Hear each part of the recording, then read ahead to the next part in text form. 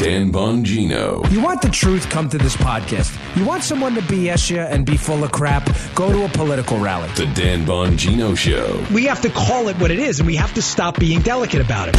Get ready to hear the truth about America. We're not like the leftists. The conservatives don't need safe spaces. They don't need lollipops and coloring books and teddy bears. I'm good, okay? On a show that's not immune to the facts with your host, Dan Bongino. All right, welcome to the Renegade Republican with Dan Bongino. What the heck? Producer Joe, how are you? It's like a game show. Welcome to The Price is Right. Well, good morning, Dan. Everything's going swimmingly here. Glad to be with you. Joe's been in the radio industry a long time, and that was the thing, right? Puking, they called it, right? That's all right, Dan. We're puking right along. And it's amazing that more people didn't find that annoying in the day. I guess you know what it probably was? It was probably Wolfman Jack. Remember? Remember Wolfman That's a pretty Jack? good Wolfman dude, yeah. He had that, and you couldn't even hear him. It was like, Wolfman Jack. And you're like, what does this guy even say? My father used to love Wolfman Jack. Is that right? Yeah, a quick thing, folks, not to get you off track here, but Wolfman Jack, I don't know if you know this, was the start of radio syndication. Radio syndication now, like when you hear Rush Limbaugh, Sean Hannity, and Mark Levin across radio stations across the country, barely existed at all before Wolfman Jack. And what he used to do is send tapes of his shows, his DJ shows out, and people would play the tapes. And that was the start of radio syndication. So interesting little Clap tidbit. for the Wolfman.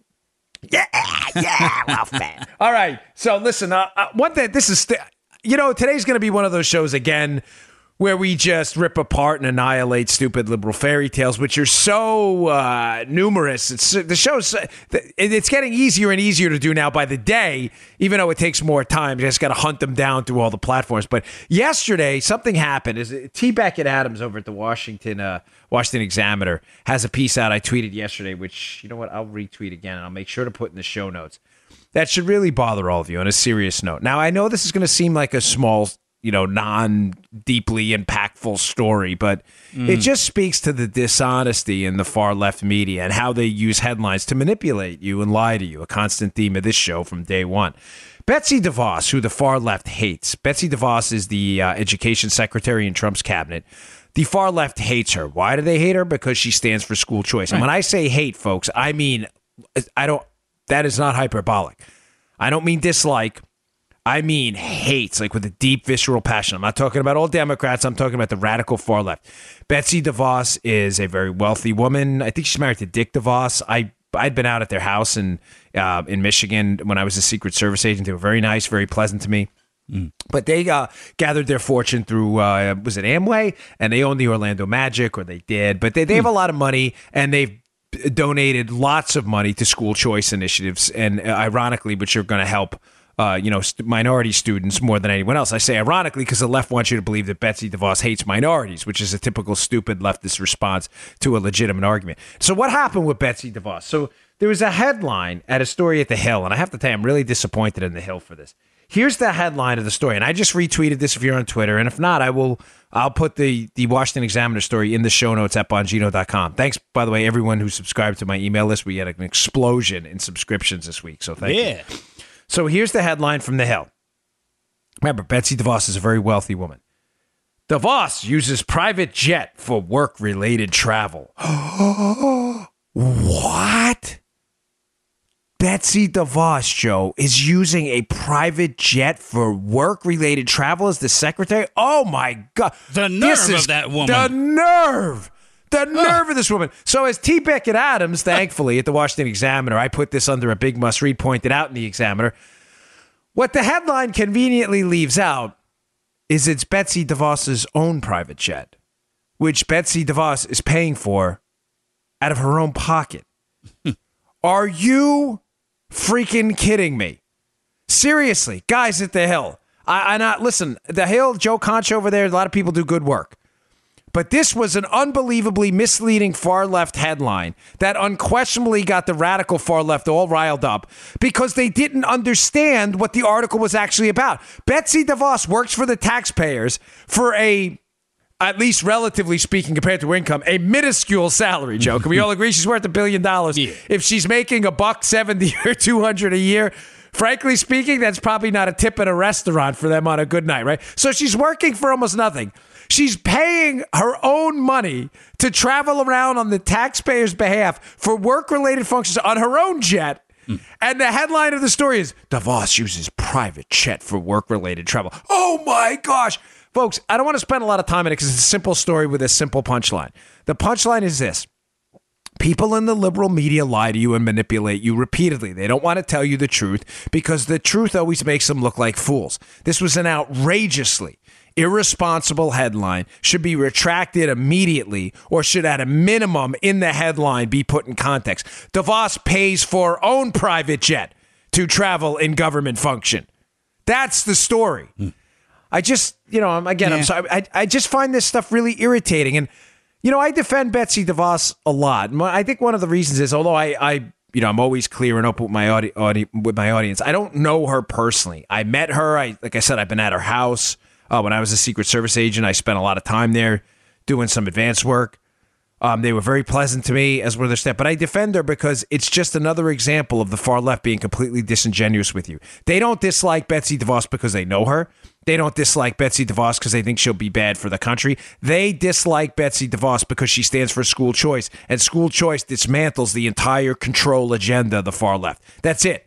And they will destroy her in the process if they have to. Nobody gets in the way of the far left. All right, another example, more important right now, based on current events, what's going on. The left, again, the radical far left is losing their minds over this Obamacare Graham Cassidy bill. Now, to be candid on this, I'm not a huge fan of this bill, but it would be irresponsible of me to not take a position. I owe you that much on the show. Now, I don't think the bill is great for a number of reasons. Now, a lot of the reasons I think the bill is poorly written out are delineated in a conservative review piece they put out. One of them is that it really doesn't do anything to eliminate the government spending, which is becoming the problem in healthcare today. Okay, the spending levels stay consistent, relatively consistent over time, so it doesn't shrink the government footprint. But I owe you a position. It would be cowardly to not take one. And I'll tell you now, I think the bill at this point should pass, and for a couple of reasons. And I know some of you may be a little disappointed. It isn't the best solution, but at this point, there's nothing worse than Obamacare. And if we can, at a minimum, get this bill to pass and get some money to the states, maybe states like Texas, states like Georgia, states like Alabama and Mississippi, if they take that money, by the way, it's your money. There's no such thing as federal money. Right. It's your money, and can develop some kind of consumer choice-based model. It'll serve as an example to the rest of the country. Again, the bill's not perfect, but I think at this point, it's the best we can do right now. I wish it were worded better. And I think Rand Paul's criticisms of the bill are genuine, are real. And I think Rand Paul is spot on. But I just think at this point, we're not going to, Obamacare's killing us. And I hate that we have to do something. But at this point, I do believe that this bill is better than nothing. Having said that, and I'll put the CR piece that lodges some legitimate criticisms in there about the spending and other thing about protected classes in the bill as well. But one of the criticisms lobbed at it from the left, which are completely disingenuous, and Jimmy Kimmel and the late night audience has been reiterating some of these criticisms, are just lies and made up. And what bothers me the most about the far left, like the Betsy DeVos headline, Joe, is that they make stuff up and they have no urge whatsoever to be honest about it. It's like they lie, and you know what it is, Joe? It's that they lie and they assume you'll never do the homework. Here's what I mean. There's a piece today in the Wall Street Journal, which I'm not going to put in the show notes because it's a waste of your time. I'll sum it up for you. It's written by a leftist professor, Alan Blinder, or I don't really care how you pronounce his last name. He writes in the Journal all the time. I've cited his work quite a bit here. The guy his op-ed, I still can't understand why the Journal publishes this guy. I get it. They want to seem like they have both perspectives in there, but the guy just lies and makes stuff up all the time. His op-ed pieces are so unbelievably disingenuous, and he hides behind this illusion of knowledge as he's a PhD. Oh, so all of a sudden, I was having this conversation with my wife yesterday about climate change and facts. And, she mentioned something about both sides. I said, you know what? That's disingenuous. There aren't both sides. There's facts. Facts don't have sides. You know what I'm saying, Joe? There's right and wrong. There aren't sides. Blinder says things that are factually incorrect. Here's an example, and this is being pitched around now, the far left ecosystem, as a reason to scuttle Graham Cassidy, which is the Republican Obamacare replacement bill now. He says in the piece, he says, Graham Cassidy, the states will lose $4 trillion over 20 years in federal funding if this thing passes. Now, I want to be crystal clear. I'm not supporting increased, quote, federal funding for this. I'm not. But I'm telling you, this is a lie. Now, he expects you'll do no homework on it, no research. But don't worry. I know you live busy lives. That's what I'm here for. All right. Why do you think, Joe, he used that 20-year window? You think there was some reason behind that? Well, there must be. Of course, because he's a leftist professor and he wants to manipulate and lie to you. So he says the states will lose $4 trillion over 20 years. He does that because he incorporates a trick Democrats use all the time. These bills, due to complex, bill legislative machinations that have to go on in there, are authorized over 10-year windows and typically reauthorized after 10 years. Okay. It's not a big deal, Joe. It happens like you just, you would sign. It's like saying, Joe, you're not going to get paid next week. Well, why? Well, because they have to sign the paycheck. Yeah, but they always sign the paycheck. Mm-hmm. Yeah, but this is what the liberals are doing with this. After 10 years, there is a 99.9999999% chance it's going to be reauthorized because it always happens. It's just a function of how the budget and how the legislative process works out, right? Okay. He's using the 20-year metric instead of the 10-year metric because he wants you to believe that after 10 years, the whole program is going to go away because it's not going to be reauthorized, which never, ever happens. You understand how he uses it? You see what I'm saying here, Joe? The old liberal crystal ball, yeah. The liberal crystal ball and the liberal shell game here. Yeah. Blinder is purposely misleading you, and this thing's making its rounds in the far left liberal social media ecosystem right now. He's making you believe that the federal government is going to cut $4 trillion from the states. But he uses 20 years because he realizes after 10 years it won't be reauthorized. So he scraps the additional 10 years of spending because he wants you to believe that it's not going to be reauthorized, although that never happens. He's just making this up. This is, guys, ladies, what motivates me every single day to do this is just, I have this idea for a fourth book, just annihilating stupid far left arguments and assuming you're so dumb that you won't look any of it up either. That's all they do to you. They lie to you all the time. He is just making this up. He is making this thing up. Now, so remember that, and I hope I made sense on that, folks. Mm-hmm. The program has to be reauthorized every 10 years. He uses the 20-year window to trick you into believing that the program won't be reauthorized, and therefore the money they would have spent in the second half of that 20-year thing is all going to go away, and that's where he gets the $4 trillion thing from. He's just making that up. He is literally making it up because he knows it sounds intimidating. Oh, my gosh, $4 trillion. Mm-hmm. Now, listen, I think the federal government needs to reduce its footprint in the healthcare arena. But what I don't appreciate are lies about the matter, and that's what this is. It's a totally, completely made-up talking point that's going around now, and people like Jimmy Kimmel and everyone else will suck it up because they don't want to do the homework on it. Okay, there's another quote in this piece, actually from another piece about Obamacare that, and I mentioned this a little bit, so I don't want to hammer this too much because someone said to me yesterday, by the way, I got a little offended in email. Goes, I love your show, it's the greatest thing ever, but sometimes the topics can be a little repetitive. All right, that's not my fault. It's the liberals' fault that they keep doing the same dumb stuff over and over again. Yeah. It's like every day a new nugget of dopey liberal information comes out, and I have to readdress it, sadly. So my apologies, but the show has a theme, debunking liberal nonsense over and over, and liberal nonsense reappears every day. So here's a quote from another Wall Street Journal piece about this. What's really freaking out the Dems right now about Graham Cassidy. Now, before I get to this, Graham Cassidy turns over money right now, Medicaid money, subsidy money, all this federal money, taxpayer money you're giving to the federal government. It makes it one big, fat, juicy block grant to the states, which I don't think is the greatest idea, but it's better than what we have now. Okay. So the Dems are freaking out. So here's a quote. It says, but these days, Dems fear that state laboratories would discredit the command and control approach to healthcare that they hope will lead to single payer. So in a nutshell, here's what that means. Dems are freaking out because they want Obamacare right now at the federal level to either collapse or to be an excuse to introduce a single-payer model, as we've already seen with Bernie Sanders. In other words, the government controlling all of healthcare. Scrap Obamacare, scrap the exchanges, scrap the subsidies. Government will be the single payer of healthcare. Mm-hmm. They are using Obamacare as a vehicle to do that. What's freaking them out right now is if Graham Cassidy does in fact block grant all this money to the states to spend as they wish, Joe, just reiterating what I said before, their fear is that states like Texas and Wyoming and really conservative states out there, Oklahoma, that they are going to take this money, return it to patients, and let the patients pick their own health care. And that would in turn drive down prices, which would do what, Joe? Would completely discredit the single payer model. Because, here's the because the single payer in that system is going to be you. Now, you may say, well, we're getting the money from the government. Yeah, but it's your money. Now, granted, I don't support the model because really what it means, Joe, let's say a really conservative state like Oklahoma says, here's what we're going to do. We're going to take this block granted money, taxpayer money from the federal government, right, Joe, and we're going to give a check to everyone who makes, I'm just making this up, but just to show you why the left's quaking in their boots. We're going to give a check every year for $10,000 to low-income people. It can only be used to buy health care, and if you choose a cheaper plan, whatever, you can keep the change.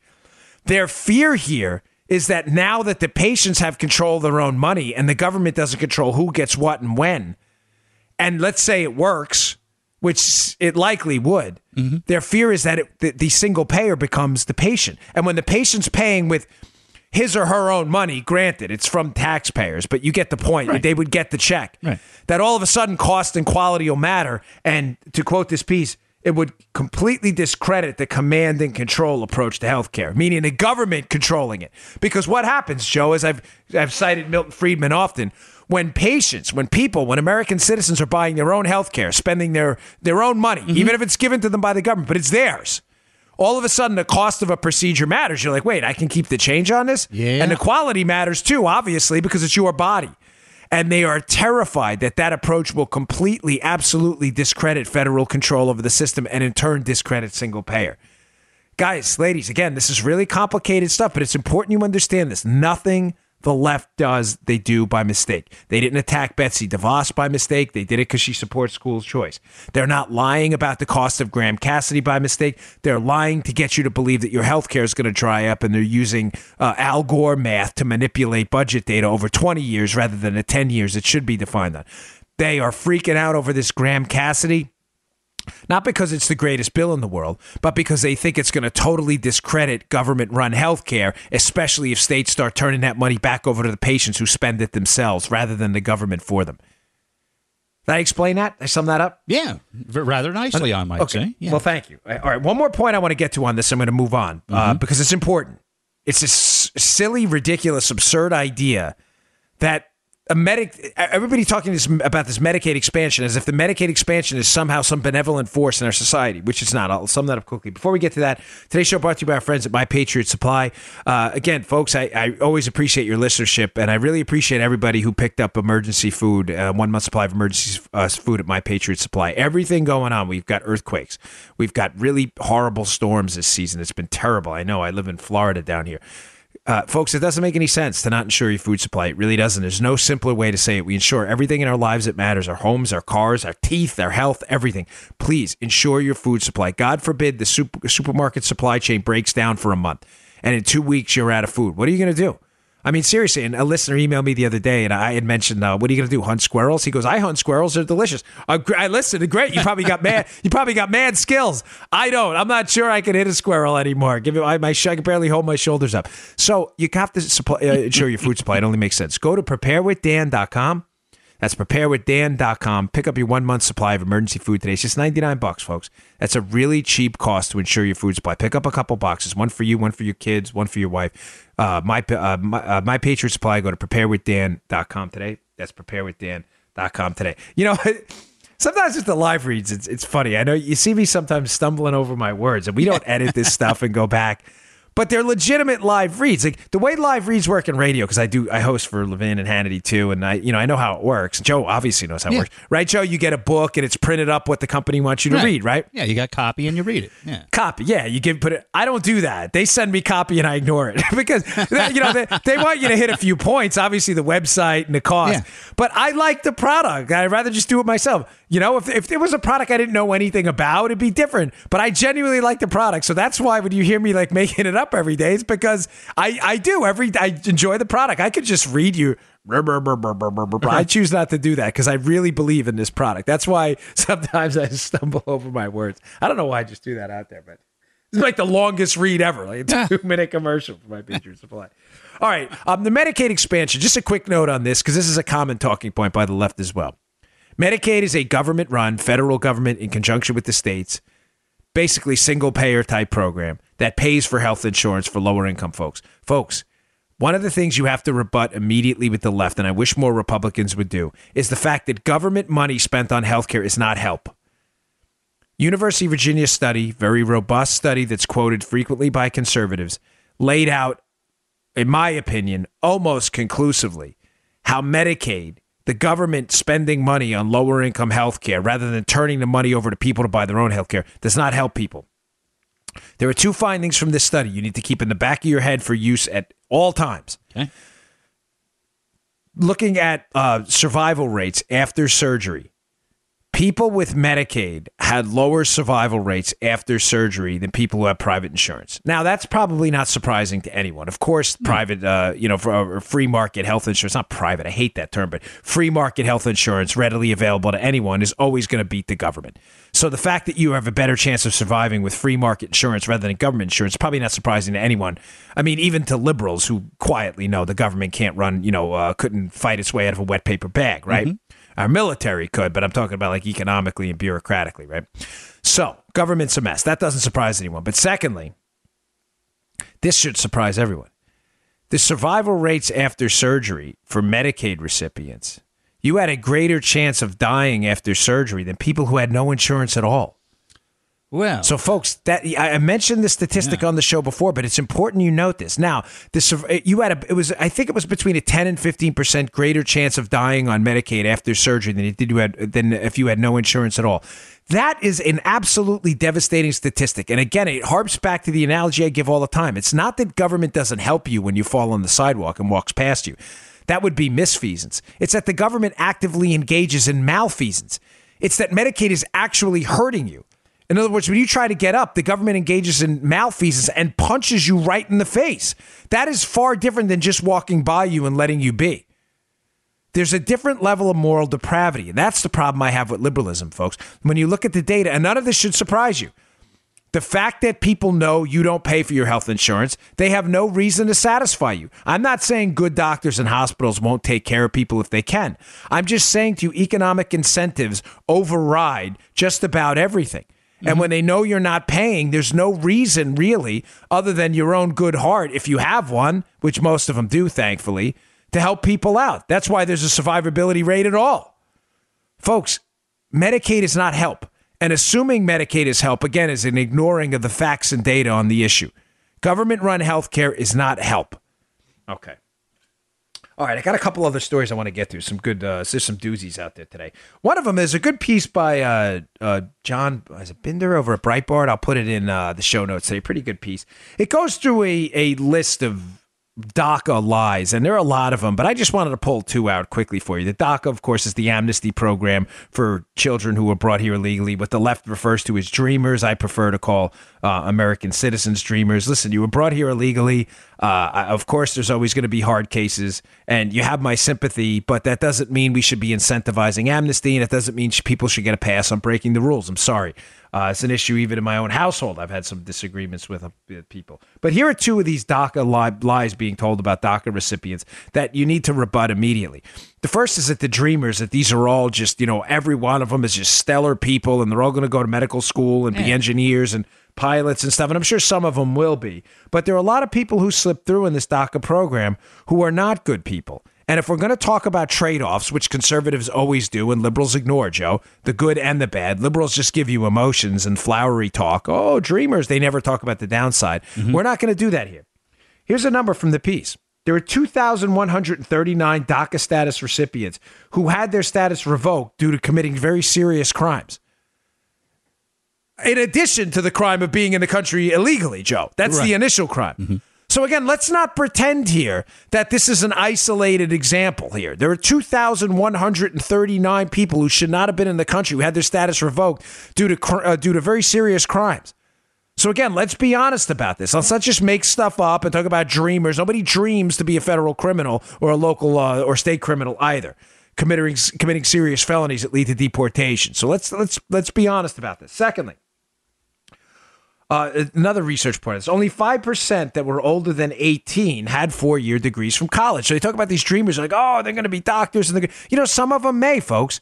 But the numbers don't bear that out, that all of these people coming here as kids are going to go on to be, productive members of society from an economic perspective. Many of them will. I'm not here to disparage people because I'm just telling you that the facts and data don't back up what you're talking about with education. You want to talk facts and data or you want to talk emotions? I prefer to do the facts and data here and leave the emotions to the left because we have to talk about trade-offs. And you know what?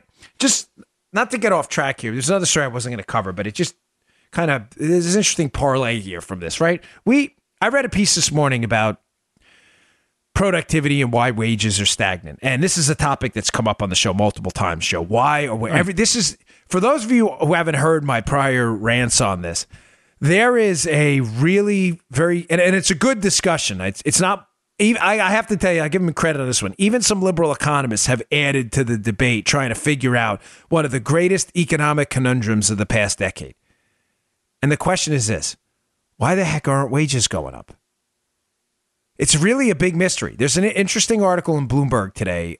It skews big time left. This guy, his overall larger thesis, he posits out there that it's all due to union influence. That union influence is wane, Joe. That people are not joining unions in the private sector like they were in the past, so that unions and workers don't have bargaining power. That's not what I want to really get into today. I've told you my theory on this multiple times. Mine is that the government footprint after President Obama and during the last years of Bush, where we expanded federal spending through stimulus and TARP and programs like that, has obviously sucked money out of the private economy. That money hasn't gone into building new factories with new equipment, which hasn't let workers be more productive. The way you get more productive, Joe, is you trade a shovel for a big piece of Caterpillar equipment where you can do 10 times the work and demand 10 times the pay. You get what I'm saying? Sure. That money has come out of the economy, and I don't think, although this is, again, the greatest economic conundrum of our time. Just Google why are wages stagnant. You'll see a million articles. They'll creep up everywhere. You'll see you'll learn a lot, too, if you do that.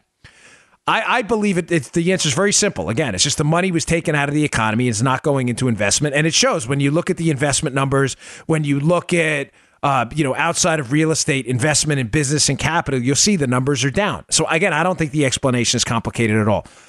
The reason I bring this up in relationship to giving you both sides of an argument as it relates to DACA and how conservatives, I think, are honest and liberals aren't, is I'm going to be honest with you about something that liberals won't tell you, right? The union argument the guy makes in the piece, Joe, that, well, wages are down because union membership is down. There's probably an element of truth to that. And I know a lot of conservatives and some libertarians would shriek in terror and say, gosh, we can't be talking about that. Why? I mean, there's probably a solid element of truth to that. There is no doubt, Joe, that joining a union gives you a larger degree of bargaining power with your employer than if you're bargaining on your own. Right. There's nothing complicated about that. So I did a little homework on this, and then I decided not to cover the story in the show, which ironically we're covering in the show, because I was like, I got so much else to get to, but it's important here. I'll give you the data on this. There's a couple interesting pieces, one at the Washington Examiner, showing that, yes, in fact, when right-to-work states where you're not forced to join a union, so right-to-work states are, unions don't have monopoly power to force you to join in right-to-work states, right, that wages, Joe, are a little bit lower. But now here's where we give you, because that's where liberals stop. You see the point I'm trying to make, Joe? Liberals stop at DACA by saying they're dreamers. They're dreamers. Great kids. They're all going to go to college and become PhDs. Conservatives we say, yes, some of them will. You're right. But here's the downside. Now form an opinion. Now, here's what on the union issue. The guy said, unions. We need more unions. Wages would go up. Yes, you're correct. But here's the problem. You would probably get more unemployment because in the research out there, Joe, again, we do facts and data on the show. Liberals, stop listening now because your argument's going to be right to work states, wages go down. Yep. Point stipulated. They may go down. They may not. But the evidence shows wages are a little lower. But so is unemployment. So my question to you is, are you willing to make that trade-off? I'm a conservative. I'm laying out a court case for you. I'm laying out the facts. You're all grown, very smart adults. You make a choice. Unlike liberals, so I'm not going to lie to you. I don't make the court case and go, do you want to join a union? If you do, your wages will go up. Everybody's going to go like barking seals. Yeah. Until you put the real facts on the table. Yes, your wages may go up, but you may lose your job. Wait, what? What? Huh? Come again? Folks, this is what we do different. This is why it's so hard to be a conservative, because you have to give people the hard truth. I don't run from liberals when they issue a common sense argument. Hey, your wages may go down. Correct. Okay, they may. They may not. As a matter of fact, there's a good chance they may not. But I'm telling you as well that there's a good chance you might lose your job in the future as companies and corporations move where they have greater labor flexibility. That doesn't bother you at all? Are you interested in both sides, or are you just interested in making silly emotional talking points? It's fun. I didn't even want to cover this today, seriously. But I read the Bloomberg piece, and he's making this case, an elegant case, but he doesn't make the counter argument in there. He's like, well, wages are stagnant because, the union power has decreased. Well, ask yourself why, folks. Why is union power decreased? Because the states declare themselves right to work, meaning you don't have to join a union. People aren't joining. What's your case? That they're stupid? They just don't know what's good for them? That people are quitting the unions because they're so wonderful? I'm not knocking unions, guys, ladies. I'm not at all.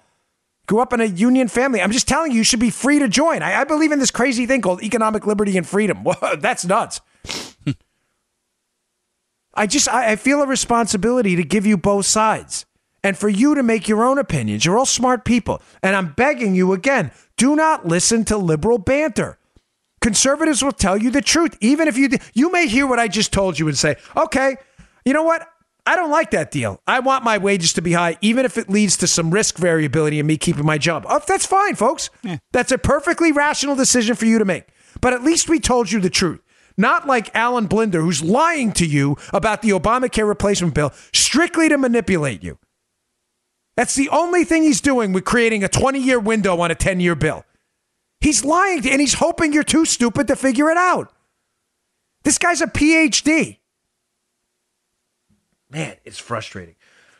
Okay, and the DeVos thing, too, totally made up. All right, what else are we going to get to here? Oh, this is a doozy. Another good piece in the Journal today. Evergreen State College. I brought this story up about a month ago. There's a biology professor at Evergreen State College, and they had this is like, I mean, liberal kookiness, it never ends. They had a day of absence at this college, and supposedly what the day of absence used to be, Joe, was on the college, the day of absence was minority students were supposed to leave the campus. I'm not really... I'll be honest with you, it's hard for me to understand the liberal mind. And I don't want to be disingenuous, but I really don't get what it was about. Maybe to show the world what the college, what the world would be like without black or Hispanic students. I don't really, it's hard for me to understand the liberal mind in that respect. I don't get what they were trying to do, but let's assume that was the case. It was a day of absence. Bottom line is, a couple of geniuses on the campus, a couple of far left radical nut jobs were like, let's reverse the day of absence. And let's ban white people from the campus on a day. Now, that's an interesting development. So thankfully, as a society, we've evolved from the dreaded, horrendous Jim Crow era where black Americans were forced to drink from a colored water fountain. And now we're going back to resegregation thanks to... Joe, is in anything I'm telling you, is that not resegregation? Am I crazy? No, you're not. No, that's not. All you're doing is changing the color. Right. No white people on campus on this day of absence. So this biology professor over there Basically gave them the double-barreled middle finger and said, who happens to be white, by the way, he's like, I'm not staying off campus. Right. I'm going to work. I mean, I get paid to teach. This guy got accosted. I just talked about this story. It was all over Fox. It happened about a month and a half ago, maybe 2 months ago. This guy got accosted. People were, I mean, it almost got violent. So there's an op-ed in the Wall Street Journal today where there was a FOIA request, basically a freedom of information, and it is a doozy, Joe. Talks about all the emails that were discovered pursuant to this freedom of information request about this, because what happened is there was a lawsuit filed by this guy. Good for him. Use the process against them like they use it against us. The biology professor, and he basically sued, saying, hey, you guys created a really unsafe work environment for me. And apparently he won like $500,000, and he left the college now. Yeah, good for him, right? But the college's defense was that, oh, no, it wasn't a hostile work environment. This guy's exaggerating. So they put this FOIA request out there, and the emails are now being exposed and leaked. And they are a really unbelievable view, like an open view into the mind of the corrupted academic far-left kook. There was a woman in there, an email. She teaches... I shouldn't laugh, but no, you know what? I should, because it's ridiculous. Her name is Naima Lowe. I think it's Naima, so I think that's Naima Lowe. She teaches media studies. What is that? Like a book on how to manipulate and lie to people? Like what? It's all in one. That's the shortest book ever. Media studies, manipulate and lie to advance the liberal agenda. Thanks for taking the course. Have a nice day. So Naima Lowe. She's writing emails as this whole thing is going on, this day of absence where white people were supposed to stay off campus. And this goes to show you the sickness of critical theory. Critical theory, which I always bring up, because if you don't understand critical theory, you'll never understand the far left mind. Critical theory is the idea that white men, anything white men say or anything white men do is only done to reinforce their own power. Therefore, nothing they do when they have no seat at the table, nothing they do is credible. Not their science, not their words, not their facts. Their facts are just facts used to reinforce their own power. If this sounds dumb, that's because it is. It's the most ridiculous thing ever. But it's folks, this is what motivates the entire far-left ideology, critical theory, and the biology professor brings this up, too, in some of his prior writings when he was ripping this day of absence, saying how he teaches science and he just doesn't understand how in these social sciences they can just make this stuff up. But this Naima Lowe lady wrote that white supremacy is literally ingrained in everything in a response. Now, where did that response come from? She was attacking these people who were objecting to this and saying that the more you object to the principle the day that white people should basically apologize and stay off campus reinforces the idea that you were in fact a white supremacist. This is the liberal mind. Do you see what they did, Joe? Holy Do you see what cow. they did there? They did, this is a strategically clever but morally vacuous and sick thing to do. The premise this Naima Lowe lady puts in her email is that white supremacy is so real and so abundant and so everywhere that when you defend yourself against it, it's only more evidence of your white supremacy in your effort to stay in power as a white man. Yeah. Do you see how that circular reasoning leaves you no way out? Right. And do you see how that also justifies violence against you in the eyes of the Antifa and far-left radical kook crowd? Because then you have nothing to say. If you say something, it's evidence of your white supremacy. If you fight back, it's evidence of your white supremacy. If you go to speak up, violence is justified because, again, your effort to speak up is further reiterating your commitment to white supremacy. There's no debating that. Now, why am I bringing this story up? Because I always tie shows together. Because as I said to you, I have a responsibility as a liberty-loving constitutional conservatarian to give you both sides of an argument, but to back it up with reason, facts, and data. Folks, you can't argue with far leftists. I'm not telling you shouldn't. I'll tell you why in a second. But I'm telling you can't. Because the arguing process doesn't exist. In other words, it's a boxing match where the guy brings in a machine gun. You're like, wait, this is a boxing match. You're like, yeah, for you. You have to get on the boxing gloves, but I don't have rules. Matter of fact, if the machine gun doesn't take you down, I'm going to drop a nuclear bomb on you. Do you understand? Like, there's no rules for them. Everything you do is evidence of your own malevolence. Defend yourself that you're a white supremacist. Now you're more of a white supremacist. Speak out, beat him up. Don't let him reinforce his white supremacy. Naima Lowe in his one email sums it up. White supremacy is literally ingrained in everything. According to name alone, nobody else, no reasonable people. This is what they do. Now, I said I would get back to that, but the reason you want to argue with these people and argue ferociously is because there's always a third party listening. I've told this story before. When I run for office, there's always someone listening who hears those arguments. And well, if you can be persuasive and you have your facts and data, you can change that third party. I heard a speech once where a guy brought this up, and he was absolutely right. I had experience with the Maryland County Fair when I used to run for office and shake a lot of hands. Liberals would come up, especially on school choice. You'd get teachers union advocates who would go crazy on me. You don't know what you're talking about. Kids need to be, public schools going to drain money for all nonsense liberal talking points, easily debunked, nonsensical stuff. And, you try to stay as calm as you can. Didn't always work for me. But I can't tell you how many times someone listening to the conversation would wait for that person to leave and come back and go, hey, man, that was really good. Like, I didn't know all that stuff. So argue with your liberal friends only because third parties listening. You may influence them. You're not going to influence these critical theory nutbags on the left. They have to come to the realization on their own that their theory that white supremacy is everywhere. Therefore, if you're white, you have no right to speak is circular, dumb reasoning of the highest order. There's no getting out of it. All right. Let's see. One more story, and we'll run for the day. By the way, I'm strongly considering, and thank you for the feedback, doing that Rough Cuts show next week. So, Rough Cuts, where I'll be covering some culture stuff, some working out stuff, some Brazilian Jiu-Jitsu stuff. So Joe and I are strongly considering it. I don't want you to think we abandoned the idea. I just there are some people who don't want it on this feed, I guess. But the reaction's been overwhelmingly positive, so we're still thinking about it. But there's an argument breaking out right now in Congress over this corporate tax cut. And just summed up quickly, there's a growing head of steam for full expensing. Do you know what full expensing is, Joe?